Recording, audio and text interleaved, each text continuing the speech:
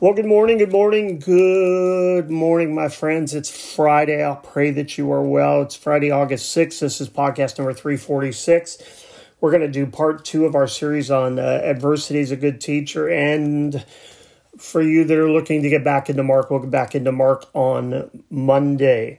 I'm taking a break from it because, just every once in a while you need a break. And we'll get back into Mark chapter 13, which will be kind of heavy. But we'll be dealing with a little bit of prophetic material about the tribulation. And so Mark chapter 13 and Daniel 7, if you want to study ahead. Teacher's pets. Work ahead. Anyway, turn to Hebrews as we get back into our series on adversity, just a short one. Yesterday we talked about embracing adversity and saying that adversity is a good teacher. And we are mainly in Hebrews, the 58th book of the Bible. We're going to look at Hebrews chapter 10, 11, and 12, just a couple verses in each chapter, and then a couple verses in Philippians, and I'll let you get to your Friday. So Hebrews chapter 10, verses 35 and 36, we looked at them yesterday. We'll look at verses 35, 36, and 39. Therefore, chapter 10, verse 35, therefore do not throw away your confidence, which has a great reward. What confidence? Our confidence in Christ. Our confidence in the faith that was given to us. Ephesians chapter 2 says faith is a gift to us, which leads us to salvation through grace, but even the faith we have is a gift from God. So do not throw it away, he says in verse 36, for you have need of endurance, so that when you have done the will of God, there is the key. For when you have done the will of God, you may receive what is promised. When we are doing our own thing, running around doing our own thing, we're not doing the will of God, and yet we want to receive the promises of God, guess what? Probably not going to happen. God doesn't owe us anything. He gave his life for us. And as we, and underline it again, we do the will of God and we complete the will of God for our lives, then we receive what is promised. And what is that promise? It's the promise of this eternal life that God has planned for us. And it's a promise of his blessings that go along with living that Christian life and living it according again to the will of God. Verse 39, but we are not of those who shrink back and are destroyed, but of those who have faith and preserve their souls. That's who we are. And as he leads into, the writer of Hebrews leads into the chapter 11, verse 1, he says, now faith is the assurance of things hoped for, the conviction of things not seen. He says we're not going to throw away our confidence, and we're going to hold fast to our faith, which preserves our very souls. And what is faith? Before anybody can even question it, he answers it. It is the assurance of things hoped for, the conviction of things not seen. We don't see it because if we saw it, it wouldn't be faith, right? Now look down at verse 6. Is faith important? And without faith, it's impossible to please him, for whoever would draw near to God must believe that he exists and that he rewards those who seek him. And then he goes on in chapter 11 to give what's this hall of faith, if you will, this group of amazing people. And what he says in there is he's going through all of the faith conduct of all of these individuals.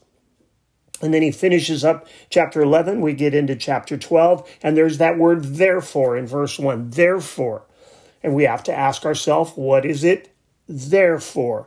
Therefore ties in what we're talking about in chapter 11. All of these people that we saw in this chapter of faith. And you can read that on your own. And then he says, therefore, since we are surrounded by so great a cloud of witnesses. What witnesses? All of the witnesses of chapter 11, which I love how Dr. Jeremiah puts it. He said, these are not seeing witnesses, they are saying witnesses. We don't see them. We haven't seen them, but their testimony is written down before us. And so they're saying, or they're written witnesses of something that these men and women of faith did. That's why it's so important for us to read the Old Testament. I want to challenge you. When I became a brand new Christian and didn't know anything, I had a lady in the church say, don't be offended by what I'm going to ask you to do, but I'm going to ask you to get up these children's faith books on the stories of Daniel and David and all of these things. And I wasn't offended because I didn't even know who Daniel and David were. So I did. I picked up childlike books and I just began to read these stories of David and Goliath and Solomon and Daniel and Moses and all of these things. And what it did, it whet my appetite for more things. And we now seem to think that as you and I as believers, we don't need the Old Testament heroes. Yes, we do. We need to see what they went through, and we need to be surrounded by their witnesses. And the witness that we get is not from seeing them; it's from reading about them.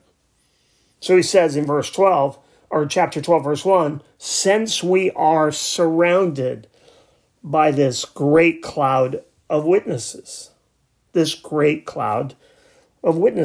go on.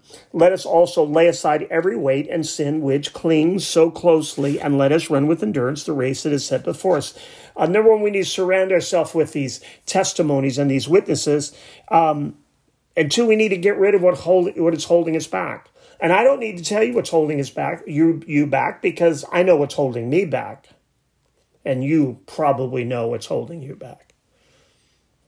It's probably something that's held you back for quite a long time. It's time to lay it down. Why should we lay it down? Because God has so much more for you and I.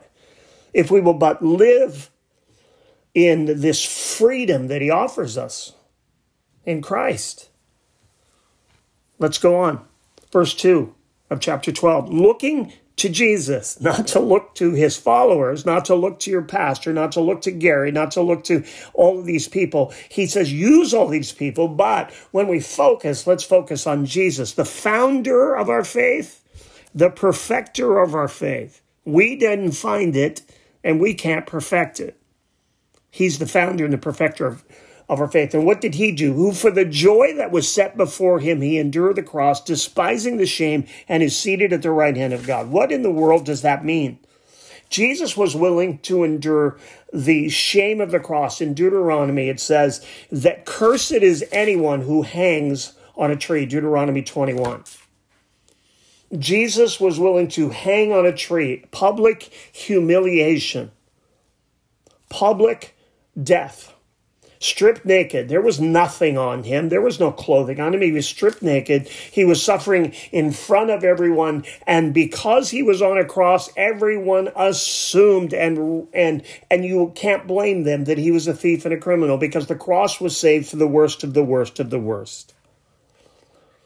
But he says, let's look to Jesus, who was willing for the joy that was set before him after the cross, after he paid the price. What would he do?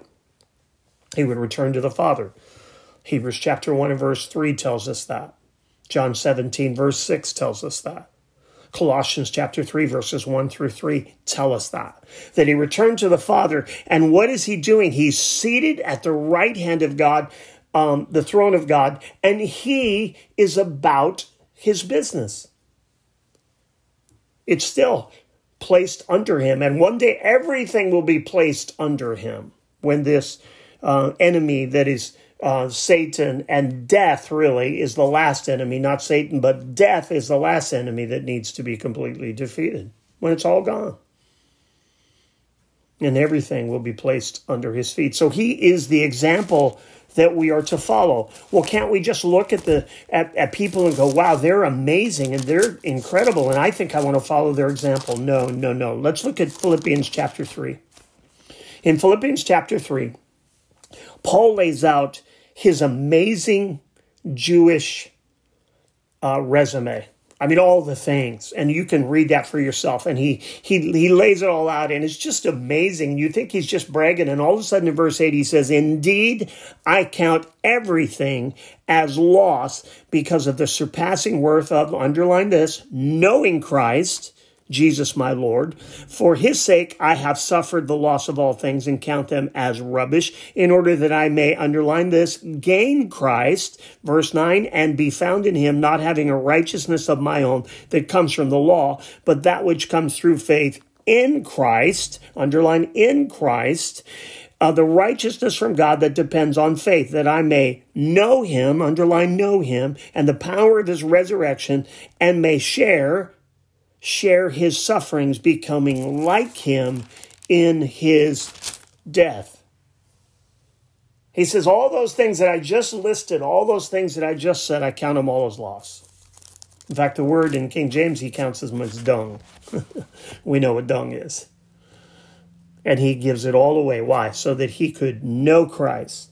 He could gain Christ. He could know him in the fellowship of his suffering. He could share in the sufferings of Christ.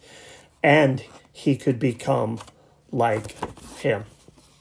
Wow. Wow. That's amazing stuff. Now go to Philippians chapter 4. Just turn a page over. Philippians chapter 4, verses 9 and 10.